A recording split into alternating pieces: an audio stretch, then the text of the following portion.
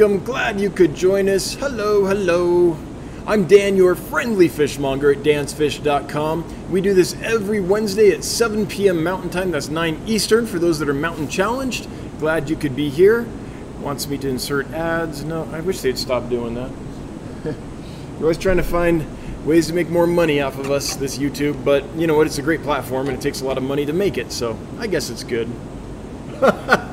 Paul Soltero, Dan must be having a hard time putting his pants on. I did. I had a hard time, so I decided, you know what, I'm just going to leave them off. So, you know, business up top, party down below today.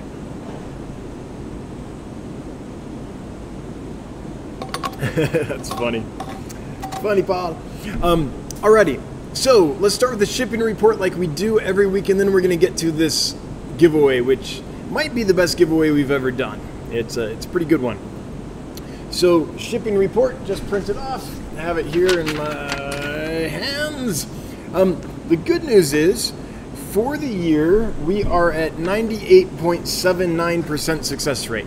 So 98.79% of the fish that we have shipped out have arrived alive and stayed alive. So please understand that includes fish that were DOAs, but that also includes fish that didn't ship real well and died a few days later or something like that. So it's not just DOAs, it's also what we call DOLs, which is died laters.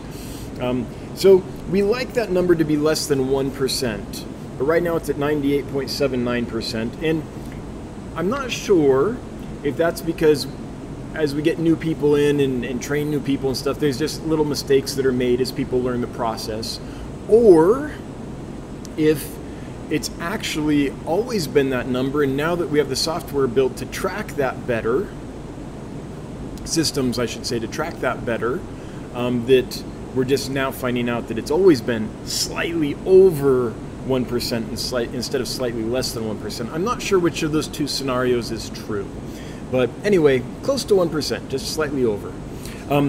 This week's issues where there was a Manakapuru angelfish that arrived in rough shape and then a few days later passed away.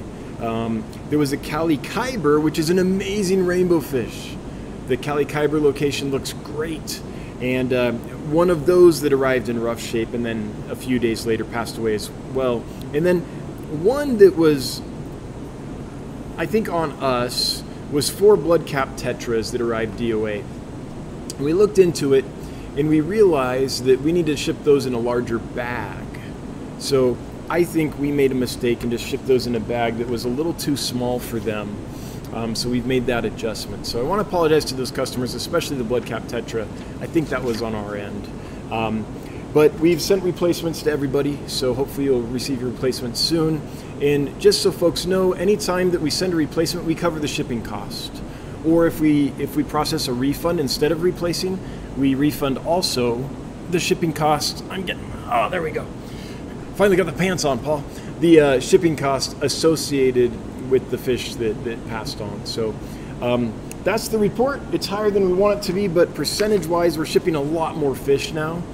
And so we're going to have more losses just because it's a percentage, right? As the number grows that are shipped, the percentage might stay about the same, but it'll result in higher numbers. So that is 1, 2, that's 6. 6 issues. 6 issues since we last talked. And for those that are new and are wondering, why is he telling us the fish that died? We do this every week. It's called the shipping report, and we do it to remain transparent. So I've worked in this industry, the aquarium fish industry, off and on my whole life. And every company claims that they do the best, and every company claims that they care for the fish, and they ship the fish carefully and with TLC, and they'll arrive alive guaranteed. Every company says all that. What we want to do is demonstrate in a transparent way where you know we're not lying exactly what we're doing, so you know that we're actually doing what we say we do. And the reason you know it's transparent is because I just told you the fish that passed on since we last talked a week ago. If I left anyone out, they can at any time chime in the chat and say, Dan, you forgot to mention my fish. And every now and then I do forget a fish, and they do that, and that's fine. We appreciate that. So that's why we do this. It keeps us honest, and we hope it makes it that you guys watching know that we're not just saying this, that this is actually what's happening, that we do put in the work, and that the fish you get have a 2.61% of, is that right? I think so, of arriving, only a 1.61, is that correct? I shouldn't do math, hang on. 1.31, yeah. Have only a 1.31% chance that there'll be a problem. So I was trying to do it with the success rate, and then it crossed in my brain. Camera math, I have camera brain. Anyway, that's why we do this, for those that are wondering why we do that. And we do it every week, and it's just to keep things transparent. The other thing that I found that out recently, which I thought was wrong, is I found out that there are several online sellers of aquarium fish that change their feedback. They'll delete negative feedback comments. Just so you know, we would never do that. In fact, we just, after a few years of doing this, received our first 1-star review. And it was, I need to reach out to this person. The 1-star review had nothing to do with the fish. It had to do with they paid for next day shipping and they didn't get the fish the next day. So I think there was some confusion there, whereas next day shipping is the method that we ship the fish, but it takes us a few days to get the fish ready to ship, right? It's a 2-day process at least. So anytime you order, we have to then select the fish, we have to fast them for a day, we have to change the water, seal them up, and send them to you. So that's a 2-day process. They need to be selected and fasted overnight at least, and then the next day we can package them up and ship them to you. So I think this customer confused, and I can see why. The term is UPS next day air, right? That's how we're sending them. So they took that to mean that if they ordered them that day, they would get them the next day. Well, that didn't happen, obviously, and so I need to reach out and just let them know. So we did receive our first negative review, a 1-star review, first one. Other than that, we haven't, and we're keeping it there. We're not going to delete it. We haven't deleted any reviews. All the reviews you see are the ones that were put there. And you can know that that's true because anyone that's left a review, go check. If we've deleted your review, call me out. Come in the chat and say, "Nuh-uh, Dan, you deleted my review." So I just want you to know that we're trying to be the company that walks the walk, not the company that just talks the talk. And we're trying to do this in this way so that you can see that it's true, that we aren't, we're not saying one thing and doing another. And this is the best way I can think of to make it so that if I was lying, you would know because people would call me out. So that's why we do this. All right. With that was the shipping report. We're going to get to the giveaway. This is exciting. Okay. I have a friend named Wes. Wes runs a company called Rare Fish. And Wes gets all kinds of amazing fish in. And a while ago, I want to say a year or so ago, I can't remember exactly how long, Wes got this fish in. And this is a fish that I had been looking for a long time. Wes beat me to it. He brought them in. And so I got serious about trying to find them. This is Microphysiogobio tafangensis. It's called the purple sailfin gudgeon. And the reason is obvious. Look at this. I love this picture. Because they have these nice red-purple veins in the fins, and they have a big sail fin. This one I think might be starting to color up for breeding. I think these are a temperate fish, so they're going to change color with the seasons. I think this is a group that is coloring up and turning their bright purple color probably for the spawning season. And then this right here, this is what the fish looks like when it's colored down. It's still, for a gudgeon, gara type fish, it's still beautiful. It has a nice big sail fin and a lot of color in the fins. So this is one that's been on my radar for quite a while that I've been wanting to get a hold of. I think they've only been brought into the United States once before, and that was Wes. hats off to you, Wes. But they come from China, and Wes speaks the language. He knows the culture. He has connections there. He goes to China all the time. So, you know, it's hard to compete. But I was able to get this batch in. And the giveaway today is for one of these extremely rare fish. Again, I think this is only the second time they've been brought into the United States. As far as I know, there could be something I don't know about. If Amazonas did a nice article on them, here they are on the cover of Amazonas magazine, on September and October of 2021, so just about a year ago, that issue. So that's a good article if you want to read about them. But basically they come from the headwaters of a very large river system in China, but they're up in the headwaters where the water's, you know, nice clear mountain streams, that kind of thing, good flow. So think kind of hill stream loaches, think of the kind of water conditions that some of the Stiphodon gobies would be in, those types of fish that like good flow. So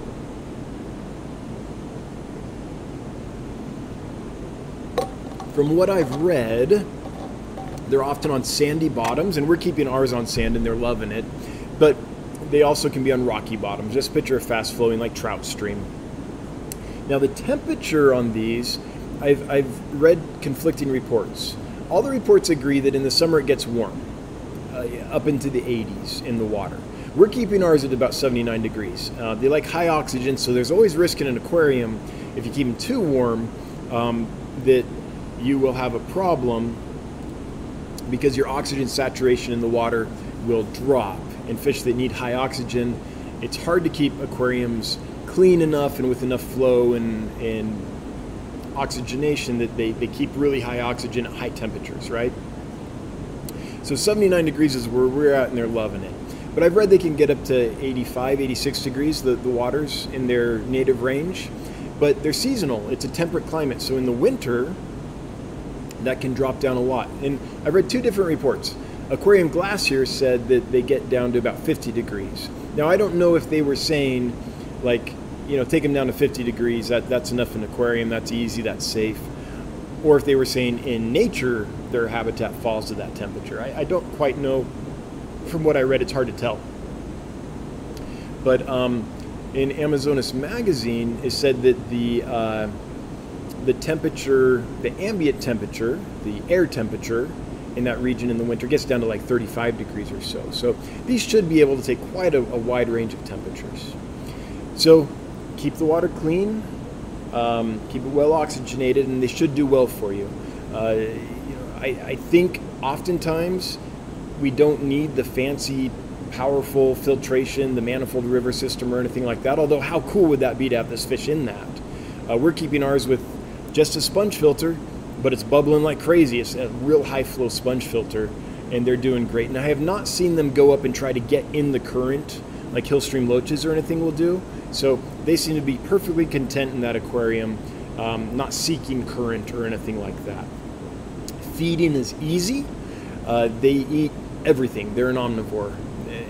I mean, if it sinks, right? They need it to sink so they can get to it. Although they will come up in the midwater and like nab food out of midwater, but they're obviously a bottom feeder, a benthic feeder that scrapes algae and offwatch and biofilm and stuff off rocks and eats little invertebrates and, you know, mayfly larvae and caddisfly larvae and all that stuff that it finds browsing down in the substrate. But ours are eating well on Hikari massivore delight pellets, big protein pellets. We rotate that with algae wafers. We feed them frozen foods, bloodworms, brine shrimp. They eat everything, so not hard to feed at all. Big eaters though, big appetite. You got to keep, especially if you're keeping them at the temperatures we are, 79 degrees, their metabolism's pretty high at that temperature, and so these guys eat a lot of food. Think of like what a gara does. If you've kept panda gara or something like that, they eat quite a bit. Same kind of thing. In fact, these remind me of a gara in almost every way, except for the coloration. They're really pretty. They do, one thing I did want to, they're really active. If you think of how Gara and gudgeons and Gara, gudgeons, yeah, and gobies and things like that are, that kind of scoot around, display with each other, clown around. They're that kind of fish. They're not a fish that just sits there. And they perch up on their fins a lot. And when they eat, they grab the food off the bottom, and they lift it up really high and gobble it up high. Some of it drops down, and they do it again. Really cool behavior. They're not a boring fish, is what I'm trying to say. I think they're going to get, ours are around 3-4 inches, and I think they're pretty well full size. They might get a little bigger than that. I'm not quite sure. They're very new, and there's not a whole lot of information about them. So that's the fish. So if you would like to have a chance to win one, and it's just one this time, they're very expensive. So if you'd like a chance to win one, then enter into the chat hashtag sailfin, hashtag SAILFIN. Caps don't matter, no spaces in the letters or between the hashtag and the letters. Hashtag sailfin will get you entered to win these. Again, one of the rarest, for me, a true holy grail, one of the fish I've been seeking after for a long time. All right, looks like people have the hashtag. Good deal. Now, along with that, we're going to go ahead and I'm going to show you some fish that are available that we're just going to list tonight as we look at them. Some new fish that are ready to be released for sale. This is one of them, so Johnny is going to be releasing these for sale on the website as we go through them. So Johnny, go ahead. If you would release the Microphysogobio tanfengensis, or the purple sailfin gudgeon, for sale. The next one that we're finally able to sell again, it's been a while, we've been looking for these for a while, is the Burmese clouded archerfish. Yes, Bunny Viper, we have them. Burmese clouded archerfish. This is the best batch I've ever had of these. Almost always before, when I brought them in, it's taken me months to get them healthy. The supply chain, they're not easy to get to when you go to collect them. That's part of why they're expensive. And often they would come in emaciated, and it would just take a long time to get the weight back up, get the parasites out, get them fat and sassy again, and then be able to sell them. This batch came in perfect shape. Absolutely great. Good body weight, healthy. I don't think we've lost a single one. I think it's a true statement that none of these have died or been struggling at all. Same with the Microphysogobio, the purple sailfin gudgeon. On the purple sailfin gudgeon, there's like two that are, there's a couple that are a little slender, and I'm not going to sell. They just need to get a little more weight, but that's it out of the whole group that we have. All the rest are fat and sassy. Anyway, these clouded archers came in delightful shape. They're around 2.5 inches. The biggest one, including the tip of the nose to the tip of the tail, might be pushing 3 inches. So they're not huge, but actually that's a good thing. They ship really well at this size. They're small enough that they can withstand shipping without any problem.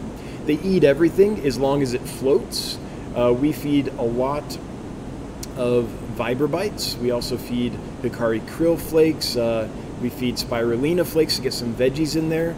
And why would you do that? They're a predator. Well, yeah, but when they eat the cricket or whatever they just shot out of the tree, that thing was eating vegetables. So the way the predator fish get their vegetable content is from the guts, the stomach of their prey. So they still need vegetable content in their diet. So we do rotate in some spirulina flake.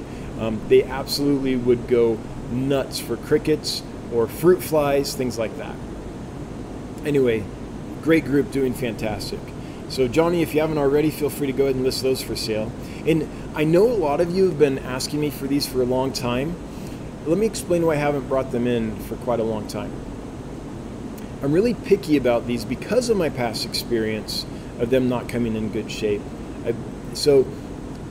The suppliers I tried before, I wasn't confident in. No one had done a great job. So recently I found a new supplier that had them. So I thought, okay, we'll try them. Maybe they'll do a good job. Well, we tried them and they did a great job. So now, hopefully, now that we know that, next time the supplier has some, we'll be able to bring some more in. And it won't be like, I don't know, what has it been, a year, maybe even 2 years, something like that since we last brought them in, just because we try really hard not to bring fish in from suppliers who don't treat them right. We try really hard to only bring fish in from suppliers that do their very best possible to make sure the fish are treated humanely and get, it's just the right thing to do. So that's why it took so long. But these guys did a good job, and the fish, honestly, I was so excited when we opened the box and I saw the condition they were in. I was just so relieved. The next one is one that I know folks have been waiting on. This is the L174 Pleco, the Ocelot Pleco.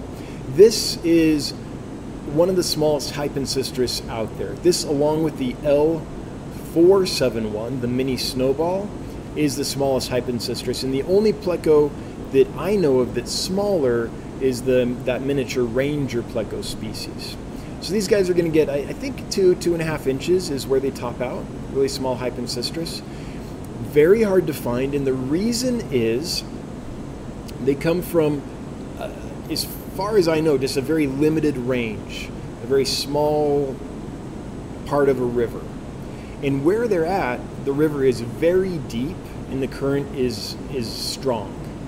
So it's hard to dive down and get to them because the current's so strong and you'd have to dive so deep to get to them. So they're almost never brought in. The only way to get them is to find a breeder, and there aren't many of them, who has some excess stock and be able to buy them. And luckily, I've been able to connect with a really good breeder, and this is my third or fourth group that I've purchased from this person. They do a good job. Even so, they're a small fish, and the ones they shipped were quite small. So we've had these for, let's see here, 6 weeks? More? I don't know. Between 1 and 2 months. I think 6 to 8 weeks at least. And this is the first time we're listing them for sale just because they came in small. And it took us a long time to train them to eat pellets. They just wanted to eat bloodworms and frozen foods and yummy they wanted to eat Snickers bars, and we wanted them to start eating their their chicken breasts and vegetables before we sent them off, so that they would be easier for you to take care of.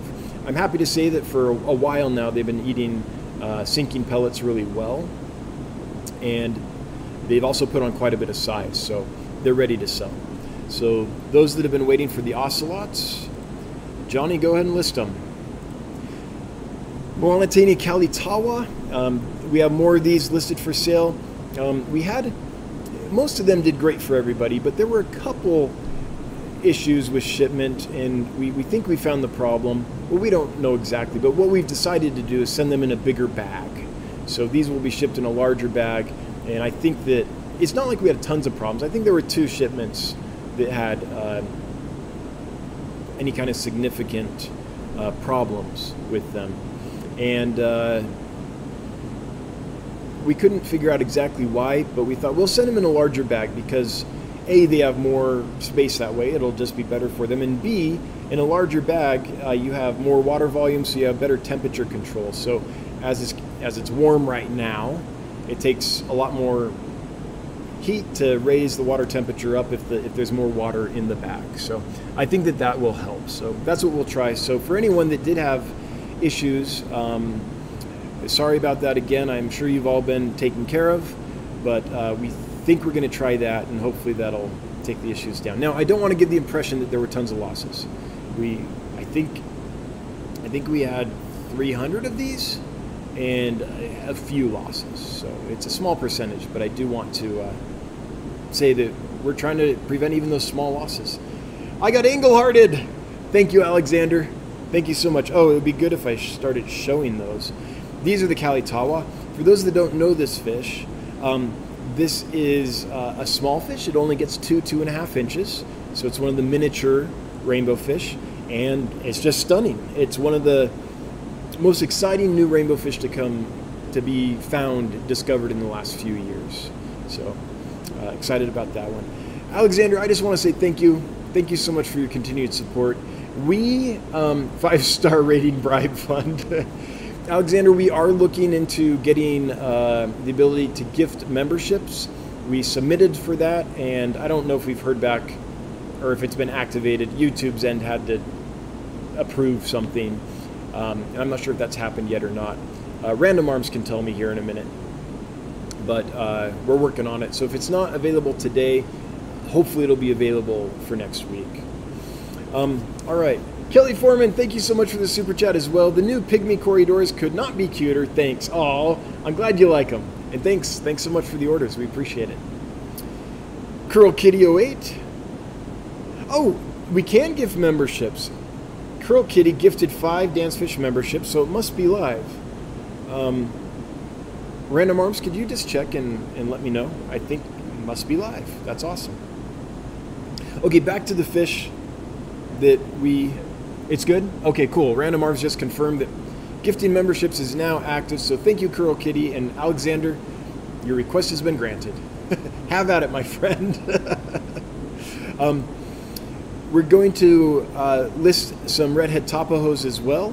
And the reason I wanted to do this is the ones we have are small, quite small. Well, they're not tiny. They're, I don't know, 1 to maybe 2 inches, somewhere in that range. But they don't have the color yet. And so I'm going to release a video tomorrow. The members already got it, but the general audience will be able to see it tomorrow, where we show the group. And I just wanted to show you what they'll turn into. They're an absolutely stunning, beautiful Geophagus. And if you're a beginner with Geophagus, this is one I would suggest. It's just as pretty as the really expensive ones, but this one is not expensive. So you can get your beak wet into Geophagus without breaking the bank, right? You can try something that's not quite as expensive. Make sure you understand it, get to know the fish and their needs before you spend the money on the really expensive ones. So that is, let's see here, I think that's it. Yeah, so those are the only ones I'm featuring today. We released a bunch more for sale earlier. I didn't want to take, an hour and a half just talking about fish we have for sale. I feel like that gets a little too salesman-y, a little too bite my stuffy, but half an hour is enough, right? So anyway, that's what we have.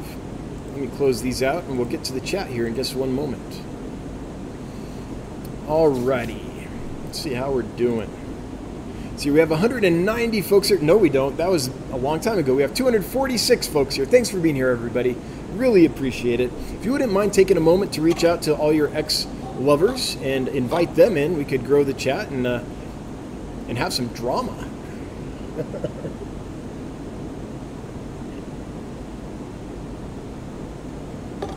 Ooh, gotta wet my whistle. Okay. I want to start here by thanking my moderators for being here and doing what they do every week. I just thank you so much for being here and volunteering your time. I hope that when I say that, it never sounds trite or I say it every week, I think. So hopefully you understand I mean it just as much today as I meant it all the other times I've said it. Thanks for being here and sticking with us. Really appreciate you. With that, let's get to the chat. So I'm going to respond to questions and comments now. For those that might be new, if you see, let me show you my chat. Okay, this is my chat. See this bright orange box and this one down here and all the other ones that show up as I scroll through? Well, it's impossible for me to read every comment because most of the comments are just you guys chatting amongst yourselves, right? So it'd be really boring television, as I like to call it, if I read every comment looking for one that I should respond to. In order to not have that dead time, I only respond to the ones that are bright orange, because then I can keep things flowing. So, to make your question or comment bright orange, if you want me to see it and respond to it, if you type hashtag DansFish, and select, or it looks, I think hashtag, I think @DansFish, and I think also maybe if you just type DansFish, it'll happen. But when you start typing it, you'll see an option pop up. Click the DansFish option. That makes it bright orange. That's how we manage the chat without having a lot of dead time. Oops, I just grabbed the wrong thing. Okay, here we go.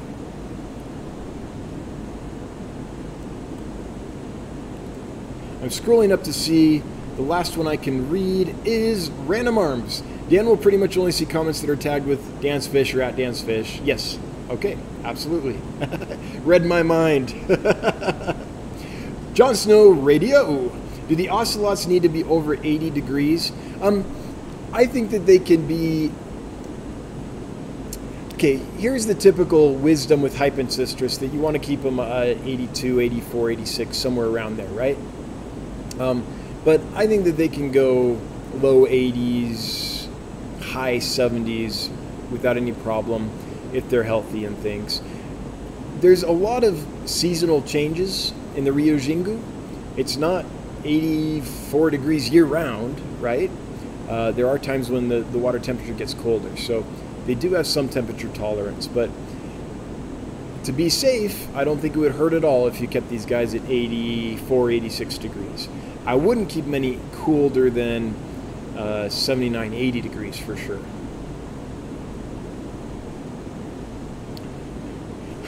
Paul Soltero, Dan likes to be distracted, so add DansFish to your comments and questions and comments. Touche, Paul. Alexander, thanks again for the generous super chat. Really appreciate you. Kelly as well. Curl Kitty, and now here we are. Xanadu. My 6 Kalitawas are doing awesome, as are all my DansFish fish. All my DansFish fish.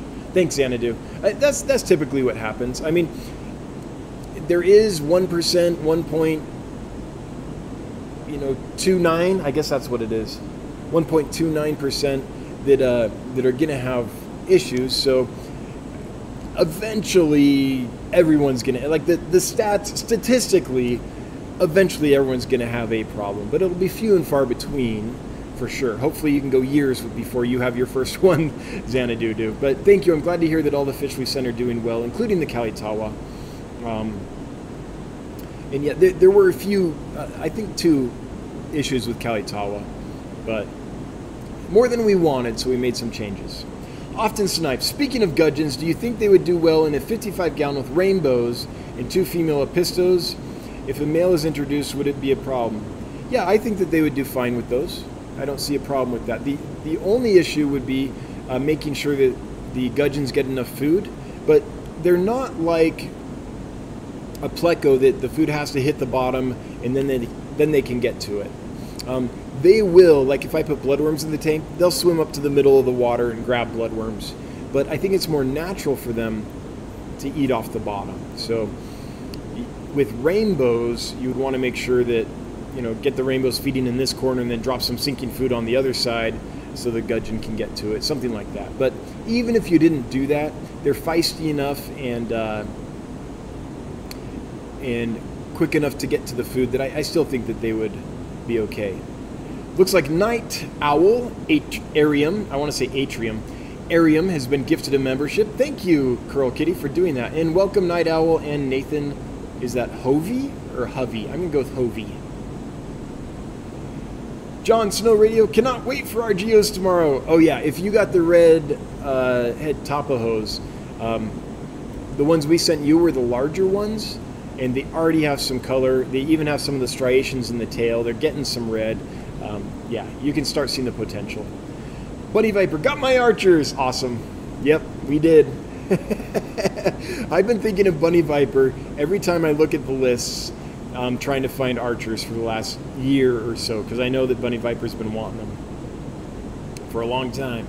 Jon Snow Radio, you're a friendly fishmonger. Never be ashamed to show your wares. Oh, yeah, I know. But, I mean, it could get old if that's all that ever happens, right? We want time to discuss and chat, so. But I appreciate that. Vivian Goodwin, welcome. Thanks for joining. Thanks for becoming a member. Really appreciate it. It helps us, and we hope to have a really cool benefit for you guys as soon as we can get the API from YouTube and get it built. ATI Aquatics. Is a super red Bichonose pleco safe to put in a 20-gallon along with chili rasbores and pygmy corridors? I think so. Yeah.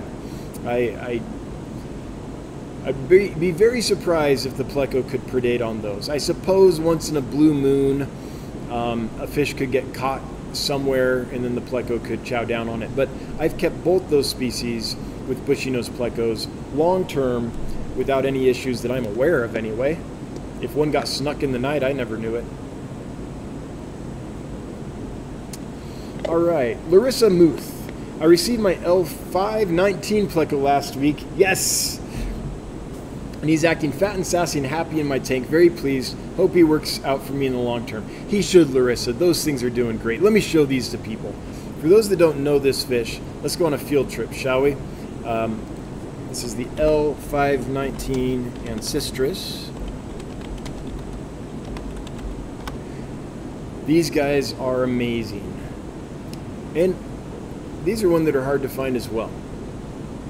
So these are kind of like a Wabenmuster, but they have the kind of that honeycomb type pattern on them, but they also gesture towards an orange color, and I'm assuming that as they mature, they're going to get more and more orange. I don't know for sure. This is my first time with them, but check out that pattern on them. They're just such a neat fish. They're also called the Keifner. I'm glad to hear that yours are doing well. We're really enjoying ours too. I like that fish a ton.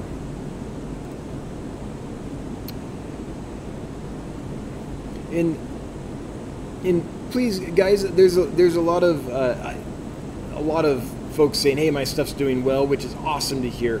But please never hesitate if you have a problem and you're like, "How do I fix this?" Or if we send you something and it's not doing well or whatever, we can talk about that in the chat too. We're all transparent here, so don't feel like you're limited on what you can say. And if you're not comfortable doing that, send us an email, hello@dansfish.com. Anytime you have a problem, please let us know. And if we send you something and there's an issue, we will take care of it. Orange Cones, you could read all the comments if you just stopped hosting. Yeah, I mean, I could, but a lot of it's like so-and-so talking to so-and-so. Hey, how are you? How's the weather over there? Did you start your new job yet? That kind of thing. Southeast Michigan Citizens was gifted a membership by Curl Kitty. Curl Kitty, thanks again. Samuel Joseph Fernald.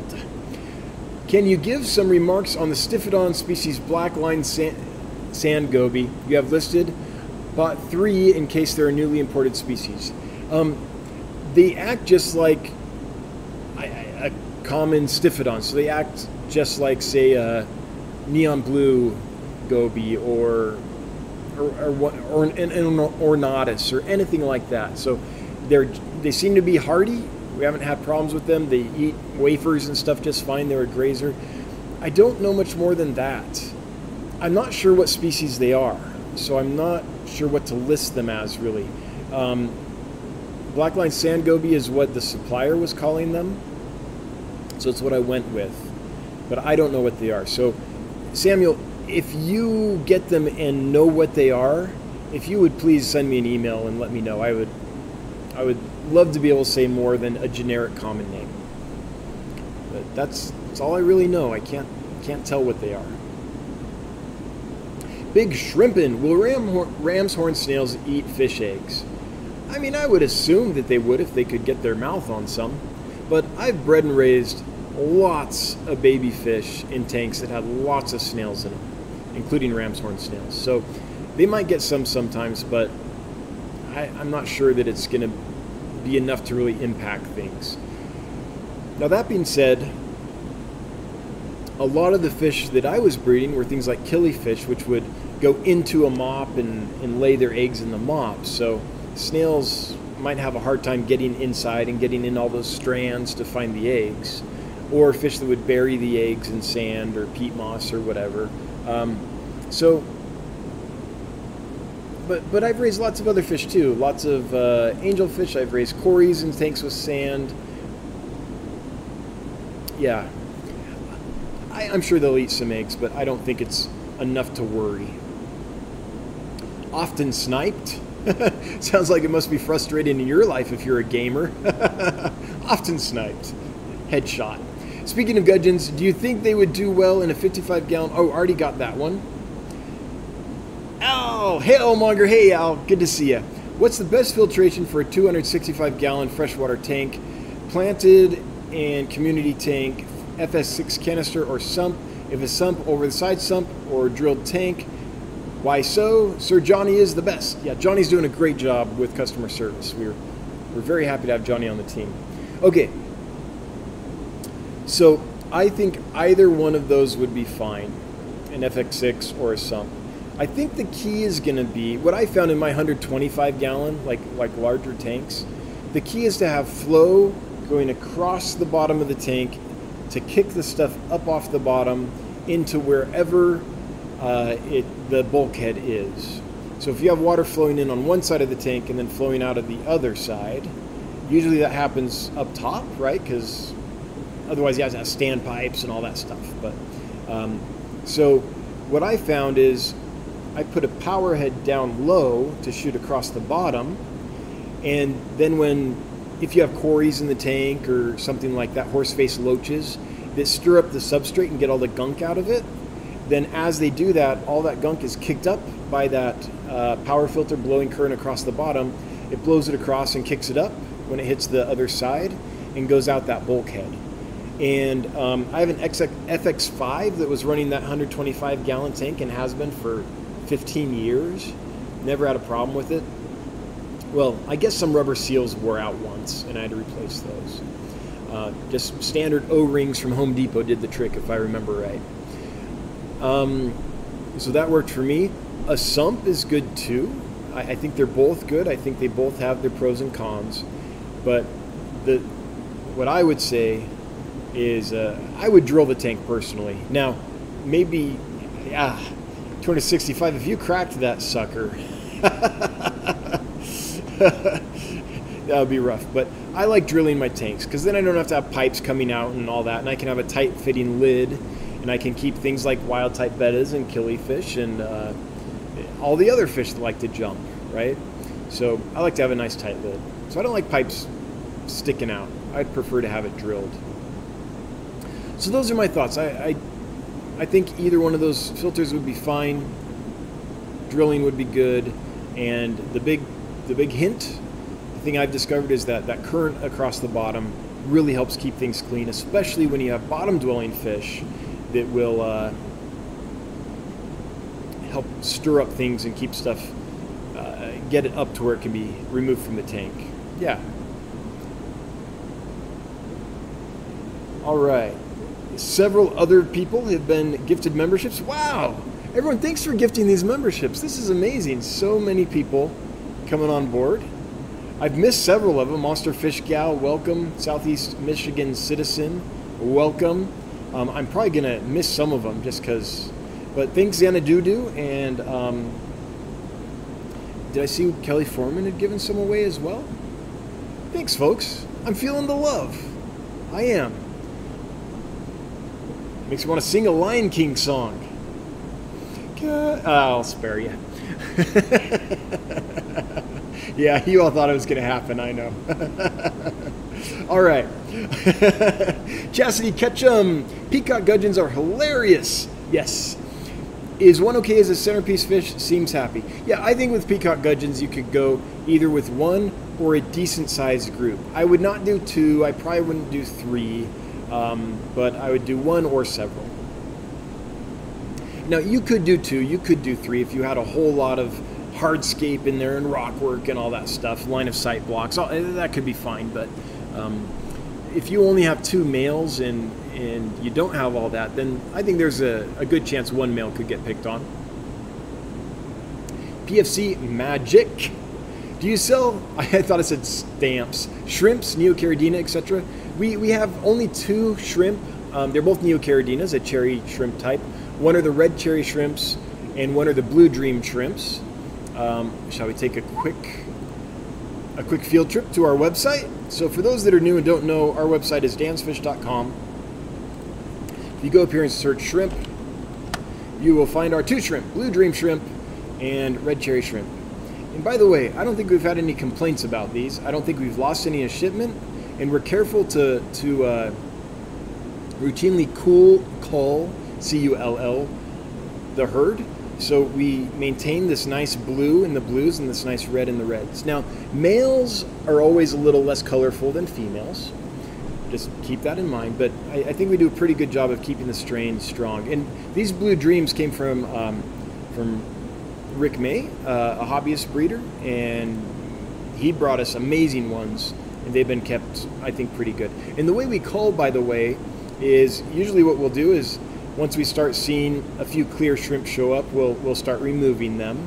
And if that continues, then we'll select a couple dozen of the best colored ones, move them into a new tank, and start a new colony. And that's how we kind of keep the colors going. Seems to be working well for us. Now, I would not say I'm a shrimp expert by any means, but I know how to keep them alive, I know how to keep the strains strong, and they seem to ship well for us. Jennifer Weaver, a group feeding frenzy of Coletti tetras is quite colorful. Yes! I'm so glad to hear that you've experienced that. The Coletti tetra is one of the prettiest, never seen tetras out there. Glad you like them, Jennifer Weaver. And I agree. That bright metallic, beautiful coloration with that red tail, really like them. Glad you got to see that. Aqua balls! I don't know, just deserved a little sing. If the rainbow fish came a bit wide on lips, what's the best thing to do for them? Okay, so this happens frequently with rainbow fish. It always does, it always has. Even the most experts of rainbow fish, it happens to them. So if you go to like Rainbow Fish Live or talk to rainbow fish hobbyists, this is just something that happens with rainbows. Probably because they're so energetic that they swim against the side of the shipping bag and kind of rub on their lip and make it a little raw. The best thing I've found is just clean water. I wouldn't say you have to jump to any treatments or anything. Keep the water clean, meaning do enough water changes so you don't have ammonia buildup or high nitrogenous waste, things like that. I would make sure I don't have a whole bunch of organic decay happening. I wouldn't have like piles of fish poop decomposing or plants dying or anything like that, because, or if you have gravel and detritus and things can get down there and fester, or if you have a sponge filter and you haven't cleaned it in a while, because all those places where that organic matter collects, those become sites where they decompose, and they decompose by being eaten by bacteria and protozoans and things like that. These bacteria and protozoan are great. They keep they're the garbage disposals of the system. They're great. But if you have a lot of organic decomposing matter in there and their populations get high enough, then it's possible they could infect a little injury or a break in the skin, like rubbed lips on a rainbow fish. So I would keep that water clean, and that's usually all you need, clean water and some time. So if that doesn't do it for you, aqua balls, if they start looking a lot worse, or if they're not better in a couple weeks, or obviously getting better in a couple weeks, and it does take time, then please feel free to send us an email, hello@dancefish.com. That's HELLO@dancefish.com, and we can walk you through salt and other things. But almost always clean water and time does the trick. David Merrill, hi Dan, just wanted to let you know that the yellow acara is only eating bloodworms even if I try to mix flakes or pellets. Still only eating bloodworms. You got a tricky one, David. Well, I'm glad to hear he's eating. Sorry to hear it's only bloodworms. And I can't for the life of me figure out why that would be. In my experience, the yellow acara just are ravenous for any food at all. Flakes, pellets, everything.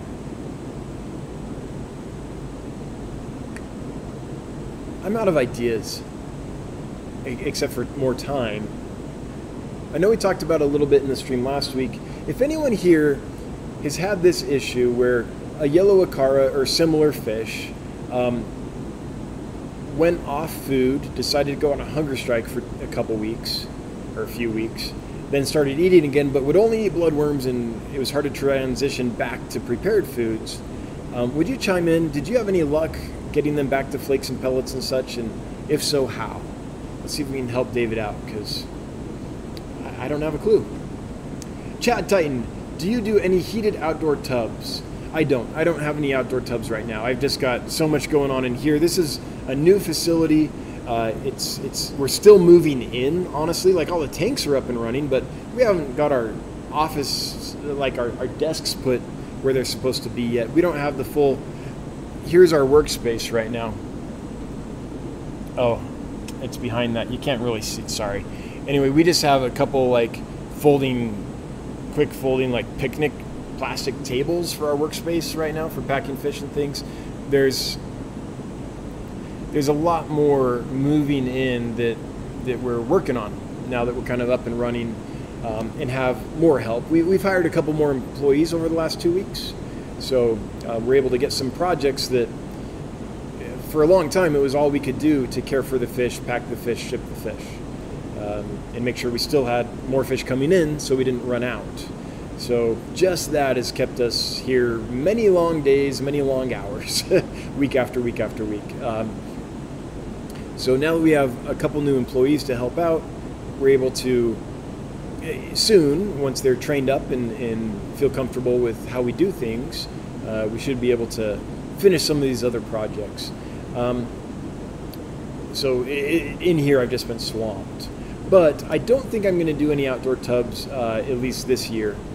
I do have this idea tickling the back of my mind that it would be cool to put large, like 300-gallon tubs out along the back wall. We have 100 feet of back wall we could do it on. Plumb them through the wall so they had good continual flow and all that. But that's just a little idea in my head, and I don't think it'll ever happen, honestly. I don't think the location for it out there is right. But so probably no outdoor tubs for the foreseeable future. But I do like them. I've done them a lot over the years. I like patio ponds. I like summer tubbing. Blake Howden, my blue Endler guppy fry. Oh, and if you want to know about outdoor heated tubs, check out LRB Aquatics. Lucas Bretz has done those for years. Winter long, heated. There's a lot of videos on them that he has on his channel. Blake Howden, my blue Endler guppy fry have just grown up to 2 centimeters and have colored up, and they're good to ship or hold off another month. 2 centimeters? What's that? 0.79 inches? Something like that? Let's see here.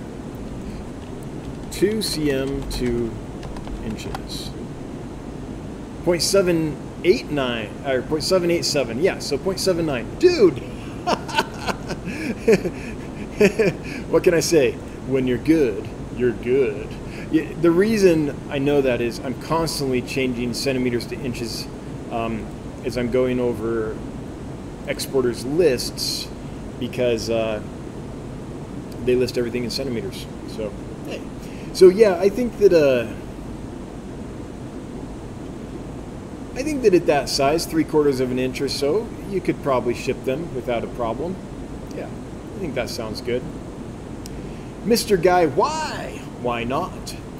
Tips on breeding Medaka rice fish. Oh, good news, super easy. Okay, get yourself an aquarium. Call it a 10-gallon aquarium. Get yourself a sponge filter. Get yourself a spawning mop. Hang the spawning mop so that it floats to the surface and goes down just to the bottom, maybe a 1/4 inch or so off the bottom.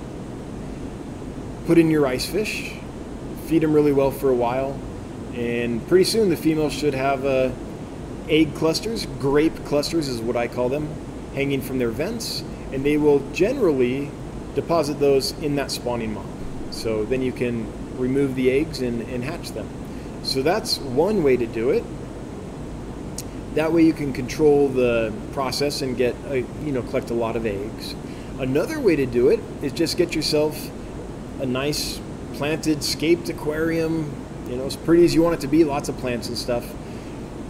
Sponge filters are good because they don't suck up fry, so I still suggest a sponge filter. Put your rice fish in there, feed them. I'm imagining this is like a mature seasoned aquarium that's been running for a long time and is stable and has a bunch of like little bits of algae and little bits of that whole ecosystem going already. Okay, put them in there, leave them until you see them spawn a few times, and then once the females have shook their eggs off, a few times, take them out, like spawning for a week or two. Then I would take them out, and I would just wait for the baby fish to appear, and then I'd start feeding them. Baby brine shrimp is a great food for newly hatched Medaka rice fish, and they can eat baby brine shrimp from the beginning, which makes it really easy. So I find rice fish is easy to breed as live bearers, with the exception of there's an egg stage, but they haven't been any trouble for me. Now, sometimes it takes them a few weeks. They need to settle in and all that, but often I'll get a shipment of rice fish in, and the next day the females have eggs. So I think they're a great fish to try breeding, because I think you'll probably have success. Now, Mr. Guy, why, if there's a specific thing you're having trouble with, if you're like, well, actually, I've been trying for 10 years and I still can't get them to breed, if you can narrow it down to like a specific aspect that you have an issue with, then I might be able to help you out. But what I'm imagining the question is, yeah, I've seen these rice fish, I'm kind of intrigued, I've never kept them before, how would you breed them? So, Bunny Viper, most of my fish are from Dan's, all thriving, healthy and beautiful. Just ordered more, will always order more. Never fear ordering from Dan's, they are perfect. Aww, Bunny Viper, you just made my day. Thank you so much. I'm going to share that with the team. You're going to make the team's day tomorrow during our morning meeting. Big Shrimpin', will ram's horn snails eat fish eggs? Already got that one. Carmo's Creations. I purchased 15 rainbow shiners from you in the spring. To my surprise, none of them have colored up yet, even with the warmer temps of summer. Any tips are greatly appreciated. They might need to go through a winter. Often native fish need to get down below 65 degrees, down to about 60 degrees or so. And then when the temperature heats up to 65 and above, roughly, they'll start firing off. Or, let's see, you got them in the spring. So they're old enough, probably. I suppose there's always a chance that you only got females, in which case they're not going to color up nearly as much. So I'd be surprised, but there's a chance that could have happened, especially if they were small enough that we couldn't see any males when we sent them. Now, if you got 15, the chance of that, if they were too small to sex, is not huge, right? That's a very small chance, but it could happen. Things like that have happened before. Ryan Hoke, or is it Hoke? I don't know. Hoke, that's more fun. It's probably Hoke. Thanks for the super chat, always appreciated. How can I clear up my tank water? AccuClear failed. Depends on the problem. Almost always the answer is time, and probably more time than you want, but it takes time for a tank to really settle in and balance and clear any white cloudy water or green water. If it's white cloudy water and you're experienced with tanks and maintenance, and you change your water on a normal schedule and know the appropriate amounts to feed and all that, then I would just wait, and it'll almost always clear up. If it's green water, then you're probably gonna have to black the tank out for it to become clear. So put like a blanket on top of it or over it, cover it so there's no light getting in for a week or two, and see how you're looking after that. Now, why are you getting the cloudy water in the first place? A couple things. It could be a brand new tank, in which case you're going to get cloudy water, especially if we rushed into putting fish and things in there without getting enough of a cycle going, or getting a mature filter in there to kick things off or whatever. So new tanks, cloudy water is regular and normal, and I would check ammonia and nitrite, but as long as those levels, as long as they don't read, as long as you don't get readings and you're getting nitrate, then the system's cycled, and just let it balance out. Now, why you're getting it is because if it's a new tank, you just don't have the ecosystem set up yet to process all the energy sources that are available in the tank. So you get blooms of bacteria. That's probably what's causing the white cloudy water. They take advantage of those resources, while the rest of the critters that create an ecosystem in an aquarium are getting established. Because the bacteria can explode in numbers a lot faster. But as the other things get established, it'll gradually balance out usually. Or if that's not the case, or in tandem with that case, it could be that there's too much food going in, that somehow there's too many nutrients available that are not being taken up by other species, by fish or shrimp or snails or all the little critters that grow in a tank. So often that's a new tank. Sometimes that can be an established tank that's been going great for years, but then something went out of whack. Don't know what it could be. There's a million different things, but more nutrients available than desirable critters to eat it. YouTube wants me to insert ads. No. If it's green water, it's the same kind of thing. There's available nutrients and a light source. And then you can get a boom of the green free-floating, or how would you call it? Free-floating algae, I guess, throughout the water column. So in either case, too many nutrients is the issue. With green water, you have light causing the issue as well. So keep that in mind. Anything you can do to figure out what that balance is, maybe feed less or maybe feed less often. I'm assuming that you have a decent filter on it and all that stuff. But so those are my thoughts about that. Ryan, I don't know if any of that rambling helped.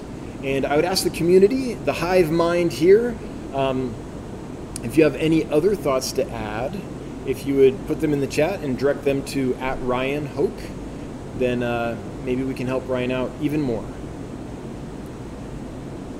Jeff's Aquatics. Hey Dan, any chance of getting orange lemon tetras? I wish.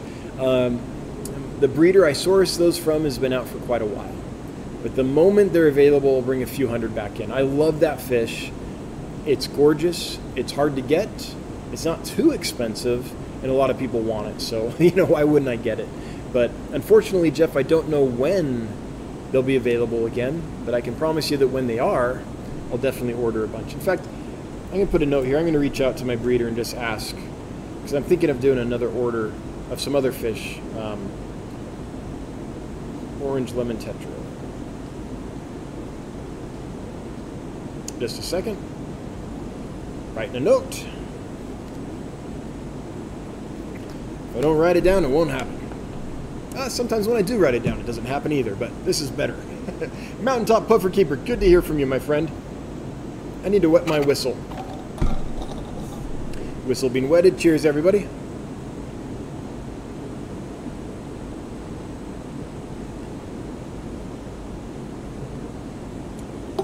Okay, Puffer soon adding an acrylic 45 breeder, the dimensions, with 3 removable dividers. Nice. To Puffer Mountain. Any tips on photographing fish? I'm attempting HD pics for possible magazine article. Okay. I have a tip for photographing fish, but it's not a good one because I'm a horrible fish photographer. I don't know much about them. Well, I guess I have 2 tips. My first tip, the most helpful one, is probably follow Jimmy Gimbal. I think is what Jimmy's going by these days. It used to be Swisky. I think it's Jimmy Gimbal. Jimmy, if you don't know, is the gentleman that takes the photos and makes the videos for Aquarium Co-op. And when I was trying to figure out how to take fish photos, as I was trying to get into it, his channel was very helpful. So I'd suggest checking out his videos on the topic. He knows a lot more than I do. But he suggested one thing that really helped me. He suggested to buy a Sony A7 III camera. It's a very expensive camera, but I did. And with it, I'm able to take some decent pictures. And the reason is, because I'm a bad photographer, but there's just a couple things to keep in mind. One is, what's your shutter speed? And I like a shutter speed on a fish that's moving of like a swimmer of at least around 100. With a puffer, where they kind of can sit and be still for a bit, you might be able to lower the shutter speed a little bit. So figure out, play with the shutter speed, figure out how fast you need it to be. So I usually set the shutter speed at around 100. I have a lot of light on the tank. I'll take like a Fluval 2.0 and put it directly down on the tank so I have plenty of light. Now the bad thing about that is often when you put the light on, the fish freak out if they're not used to that much light. So you just made a big change, right? So the fish is like, if let's say it's a rainbow fish. I'm always trying to get pictures of rainbow fish and failing because they're all colored up and looking beautiful. I'm like, yes, I'll run over, I'll put the light on and get my camera ready, and that new light just freaks them out and they color down, and now the opportunity's lost. So often I have to put the light on, leave it on for a few days till they get used to it, and then they'll start coloring up again. But anyway, a lot of light, about a shutter speed of around 100, and a depth of field, how deep the camera picks up, of I know I'd start around 10 and see how you feel from there, and then you play with the focus. So maybe you have a zone, so if the fish isn't perfectly in the right spot, you can still get a picture of it, or if the fish is nice and still like a puffer, you get a zone, or you get a more focused center point, and then you can focus right in on the eyeball or something and take a nice clear shot. But if you get that camera, even someone like me can take decent pictures with that camera. The other thing I would suggest, and maybe Random Arms can find it, is there's a great video series that we found on YouTube when we were first learning about how to use a camera that demystified everything. I found out there's only a couple things you need to know. How quick is your shutter speed, how much is your light, and how deep of a photo do you want to take. If your photo is a lot deeper, you need more light because there's more to pick up. If your shutter speed is really fast, you need more light because the camera only has a second, a tiny amount of time to pick up the picture and capture enough light in that nanosecond that the shutter clicks. So if you play with how quickly the shutter drops, how much light you have on the tank, and how deep things in the photo are clear or in focus, you're good. Just focus on those three things and ignore the rest. So I don't know if that's helpful. If Random Arms can list that series of videos, that tutorial that we found, that would be awesome. But man, it's been a long time, so I don't know how easy it's going to be to find. Brian Lennox. Oh, Random Arms listed it. Awesome. Thank you, Random Arms. Was gifted a membership. Thank you so much, Kelly. Or was that Kelly? Hang on. Oh, it jumped on me. Who did that? Whoever did that, thank you so much. Looks like Tamara and Brandon and several folks have been gifted memberships. I'm sure I'm missing some. Sorry, but please know that I'm very grateful to everyone that's gifting memberships to everybody. That's awesome. So we have 286 viewers here. Thanks for being here, everybody. If you wouldn't mind taking a moment to share this out, let's see if we can get it up to 300. That would be awesome. Bunny Viper archers are amazing. I love my small scale, and I'm so looking forward to the cloudeds. What size? About 5 inches? Yeah. I've read that they can get up to 8 inches. I've had mine for years, as you know, in that big 125-gallon tank. It got a 30 to 40% water change every night, so it had nice clean water. And they still only got to about 5 inches. So I'm going to say 5 to 6 inches would be probably full grown. I don't think I've seen them get bigger than about 5 inches. Maybe a tiny bit over. Mike Stamba. Mike, good to see you. Thanks for being here. Have you ever had Nasuta tiger featherfin cichlids? If so, are they slow growers? I have not had that fish. Let's look up what that fish is. Is this one of those Tanganyikans where the male has really long ventral fins and builds a big nest or something like that? That's what it seems like to me from the name. Yeah, it is one of those. Okay, yeah. These are awesome. So I've never kept these. I do have several friends that keep them and breed them, but I have no idea how quickly they grow. So has anyone here kept these types of fish? And if so, what was your experience with growth rate? Let's see if we can help Mike out, even though I am ignorant on that front. Kato and chat jumped. I'm trying, Kato. I'm trying. Oh, no. Shoot, it jumped big time. Kato, I might not be able to see your question or comment. Let's see here. Nope. Sorry, it cut off. I'll try again if you relist it. Sorry. Bunny Viper, my 6-barred panchaks are breeding like mad. I think I figured them out. I'm about to move them to a bigger tank and set them up. That is awesome. I would love to buy a big group from you if you end up getting a bunch. I would love to. I love that fish. Patrick's Aquatics. I got a group of Altum Angels. After 2 days, many of their fins looked like they were burnt off and clamped. I lost half of them in 2 days. Dose copper suggestions. So I have avoided Altum Angels for that reason. I know that they can be difficult. But I talked to a gentleman when I was out in Portland who imports lots of Altum Angels, breeds lots of Altum Angels. I toured his fish room and he just has tanks full of Altum Angels, breeders, fry, all stages of grow out. And the way he was successful was, number one, he's found a good exporter that doesn't overpack the bags, right? Gives the fish plenty of room in the bags. That was number one. And number two, he keeps the temperature high. I think he was around, was it 84 degrees? I can't remember for sure, but high temperature. His water is great. It's nice and soft. He takes care of his parameters really carefully. And then he uses potassium permanganate with his Altums to help prevent any parasites or anything that could damage them externally. So I don't have any experience with them. That's what I picked up talking to an expert. But you're getting a second hand. I could have got something wrong. You know, there's all that stuff. I just don't know much about them. I love Altums. But I've avoided them because I don't think I have the right setup for them. So I've never brought them in. I wish, Patrick, I had more information for you. If someone in the chat has had an experience like Patrick and knows how to help, please chime in.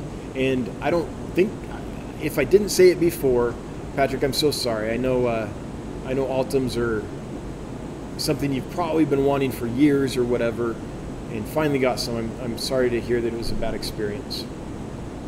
And they're not cheap, I know that. You know, they're pricey fish. Ryan Hoke. Dan's Fish. I'm having a hard time finding food my sunfish will eat. I tried fluval bug bites, other cichlid food from Hikari. They even stopped eating bloodworms. Okay. Stopped eating, meaning they were eating. Are they doing that thing? So sometimes sunfish are out and about, usually, often, are out and about and king of the world and not shy at all. But I have seen instances where they're very timid and they cower and they go hide and they only come out for food and often won't come out and eat until you leave. I've had sunfish, orange-spotted sunfish, a group that did that. So if that's not the case, if they're out and about and they used to eat and they were acting normal and weren't scared and timid, and then they suddenly stopped eating, then obviously something changed. I don't know if a parameter in your tank changed. The first thing I would always check is ammonia. Anytime I see something of concern, ammonia is the first thing. And if there's no ammonia, maybe nitrite. If there's none of that, is your nitrate way out of whack? If none of the nitrogenous waste issues are a problem, then and temperature is the same and the water source is the same and your municipality didn't just spike the system with chemicals to flush their water lines or whatever, then I would suspect a disease. And I'm not a veterinarian, not qualified at all to tell you what to do, but if it was my fish, I can tell you what I would do. If it was my fish, I would start probably with the treatment of if they're stopped eating and I couldn't see anything wrong, I'd assume an internal parasite, and I'd probably start with like flubendazole. That's probably where I would start. Yeah. So I don't know if that's helpful, but those are my thoughts. Samir Mohanty, or is the H silent? Mohanty? I'm going to go with Hanti. Samir Mohanty, thank you so much for the super chat. Thanks for being here. Thanks for, hey, we're at 296. We're almost at 300 people in the chat, or in the stream. That's awesome. Thanks for being here, folks. Samir, I am struggling to make my Adolphi cories eat any food. I have a planted tank with CO2. They've been active, but I don't see them eating. Samir, are they new? Are they a new fish to you? I have to say, Adolphoi and Duplicaris in the industry are very difficult. I think the best success would be from getting them from like a hobbyist breeder. I don't know what it is about the industry, but I have a hard time finding healthy Adolphoi and Duplicaris that will eat for me as well. Or when I do get them eating, often I'll get them eating, but they don't seem to gain weight, and I'll lose a couple, and then a few days later I'll lose another one, and a few days later, and it goes like that literally for months. So they're not a fish. If I get them in and they have trouble from the get-go, and I can't correct it within a week or so, it's not just like, oh, they're stressed from shipping, but they're stressed from shipping and there's something that was inside them that the stress unlocked, some kind of pathogen that took hold.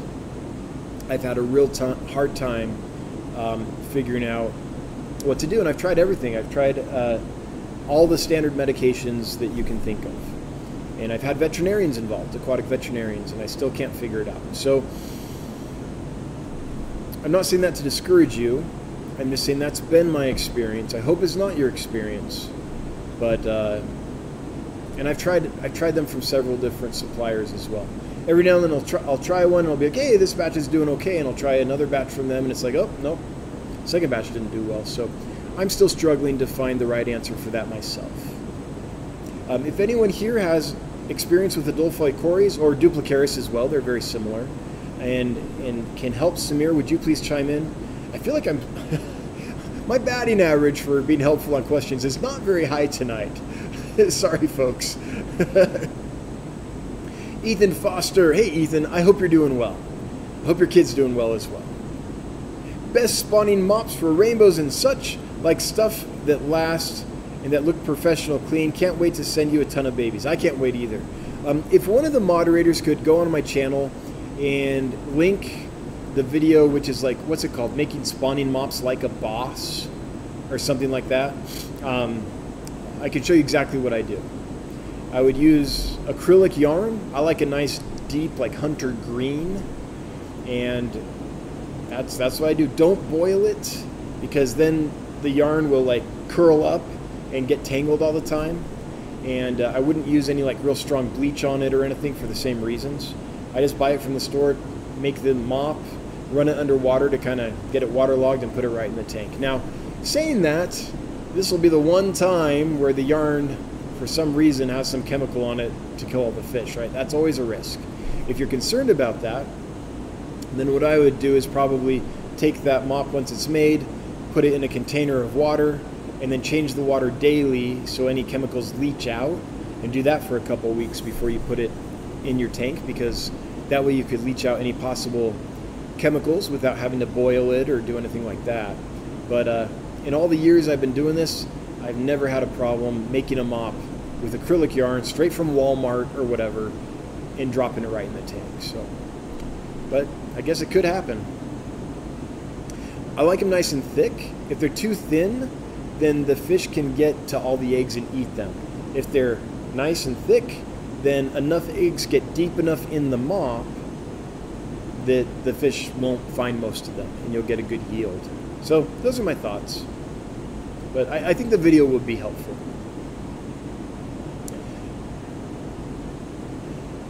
Brian Lanuski? Nope, that's wrong. Lanowix, that's what I'm going with. Sorry, Brian. Brian Lanowix. Oh, sorry I butchered your name. Johnny mentioned last night on Bentley Pasco live stream that you might be getting some new Pelvicochroma species coming sometime in the near future. Is there a wish list I could sign up for? Not for these, because they're species we've never had before. What I'm trying to do is the Pelvicochromis Super Red, which is your normal Pelvicochromis pulcher, but it's been bred for years to enhance the red, and they have a lot of red on them. They're really, really pretty. So that's the fish. We're also trying to source some other Pelvicochromis and Nanochromis and things. Still trying to find stuff from West Africa. Have made some progress on that, and hope to be able to have something happen soon. It's rough though. Like in the Democratic Republic of the Congo, I'm talking to suppliers. They don't know when they'll be able to ship the fish. They don't know what the cargo rates will be. They're like nothing's certain in that area of the world right now. I don't know if it's still residual stuff from COVID or just civil unrest or government issues or what, but nothing is certain right now. So we're trying our best. We know some folks there, and we're trying to make it happen. But the Pelvicochromis super red, I think we'll be able to have fairly shortly. We have a source for that. Mikey M. If possible, and if I win, please re-give my giveaway to Alex, The Secret History. All right. Recently lost his sweet kitty. Oh, I saw that. Bodhi. So he could use a new friend. Hey, thanks, Mike. That's very generous of you. And we can make that happen. I've hung out with Alex before. Brian Lenowicz. I think I got it. Oh, to Johnny. Thank you. It's 8:22. We have 297 folks watching. Thanks for being here, folks. I think I'm going to go ahead and do this giveaway. So we're going to give away one of these beauties. A purple sailfin gudgeon, also called, scientifically, Microphysiogobius tanfingensis, I think. I'm loving them. I think they're... I don't know... I wish they were more available because I think they would take the hobby by storm. I think that they would be like as popular as Pandagara. They're so cool. But, I didn't mention this. The article in Amazonas talks about difficulty sourcing them. So it doesn't appear that this is a fish that's going to be common ever in the hobby. A couple of reasons. Well, the main reason, I guess, is where they're at, they're very difficult to collect. The water level is constantly changing, and you can go up there to collect, and it could be too high. It's really fast flowing, so if the water's high, you can't get the fish. And so where they're at, it seems to rain a lot, and that water level is never predictable, and it's not on a beaten path. You have to go up to the headwaters to get these things. So I don't know if they'll ever be commonly available, but if they are, they're going to be amazing. Everyone's going to love them. Anyway, this is the fish that we're giving away. We're going to do the drawing right now, and the winner is Thornton Casey. Thornton Casey, you have won. Congratulations. Oh, and thanks for being a member since July. That's awesome. Appreciate that. Cheers. Or a member, a subscriber, I mean. That's good too. Thornton, you have 2 minutes. Oh, you already did it. Thornton won. Great. You're the official winner now that you chimed in. If you would send an email to hello@dansfish.com, that's HELLO@dansfish.com, with your first name, your last name, and your mailing address, then we can get this all sorted and figure out when to ship the fish to you. So that's the last thing you have to do to claim your winnings. Congratulations. I think you got an awesome fish. I think you're the luckiest person, right now. Congratulations, that's great. Okay. Legion Aquatics. I'm getting a full 55-gallon setup on Saturday from a guy marketplace. They don't have a gal marketplace? I'm sure that's a typo. What would you stock? Oh, Legion, so many things. There are Legion options. So you're going to have to narrow it down. If you can give me a list of here's a dozen fish I really like that I think might do well, then I could tell you, hey, from that list, here's what I think. But there are literally tens of thousands of different kinds of fish that could go in that. And that's not an exaggeration. It's probably many more than that. So here's what I would suggest as a guideline.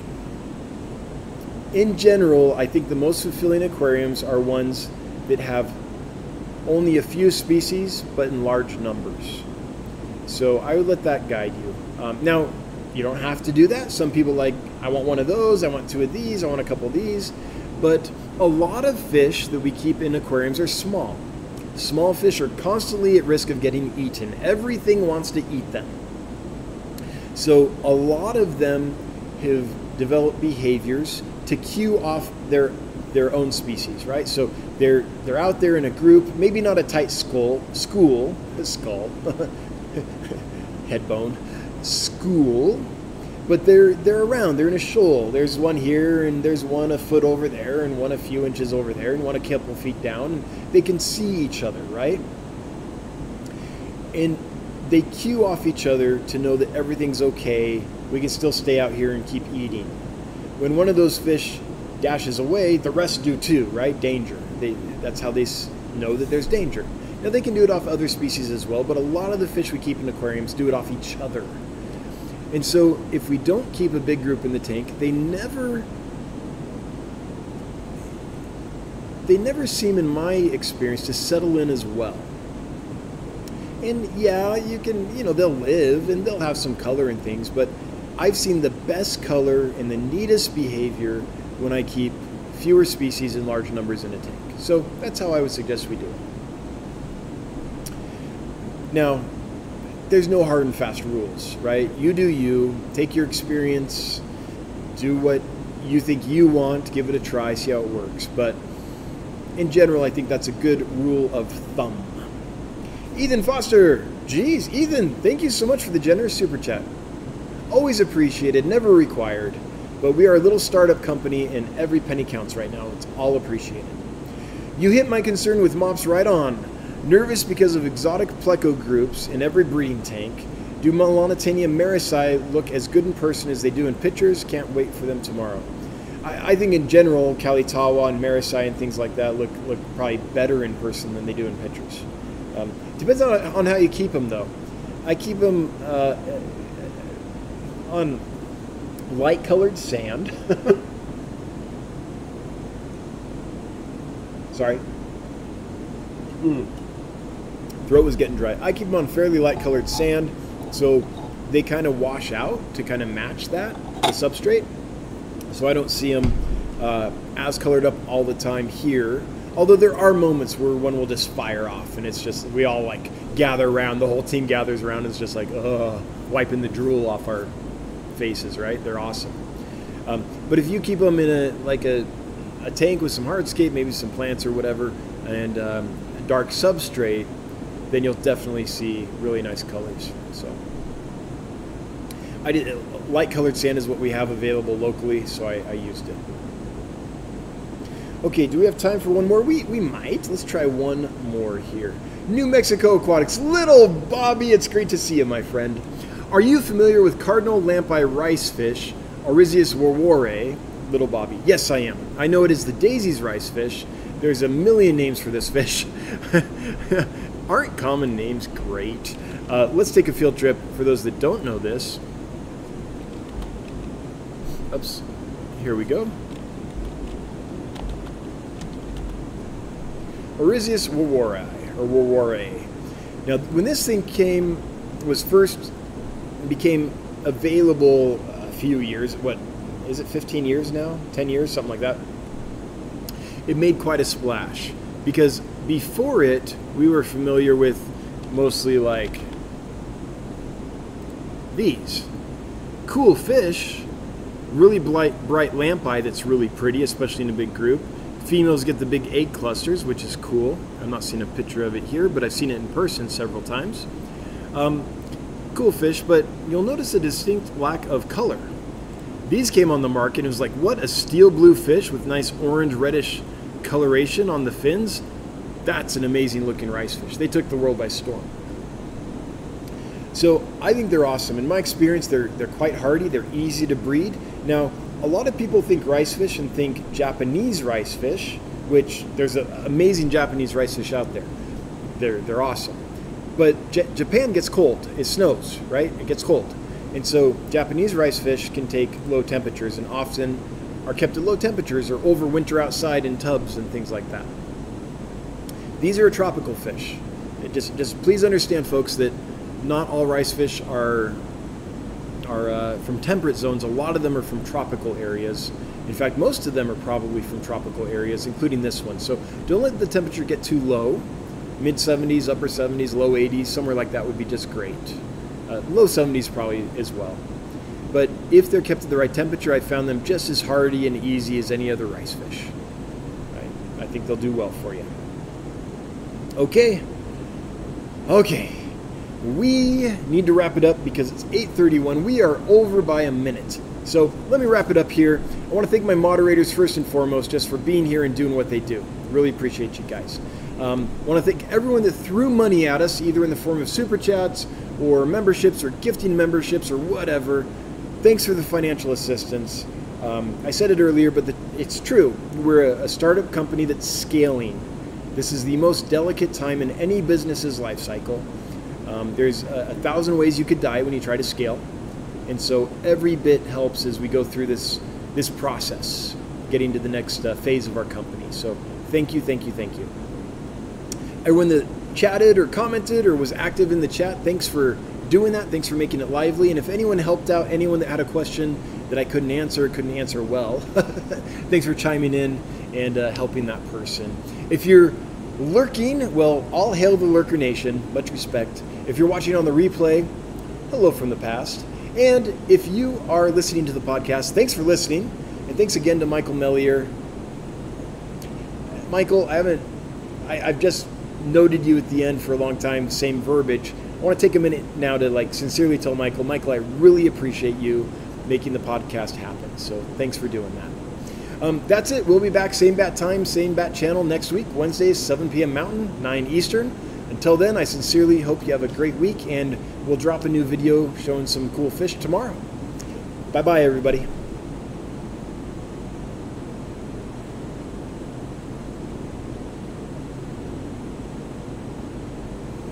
Just waiting awkwardly to make sure I don't cut myself off here. I think we're good.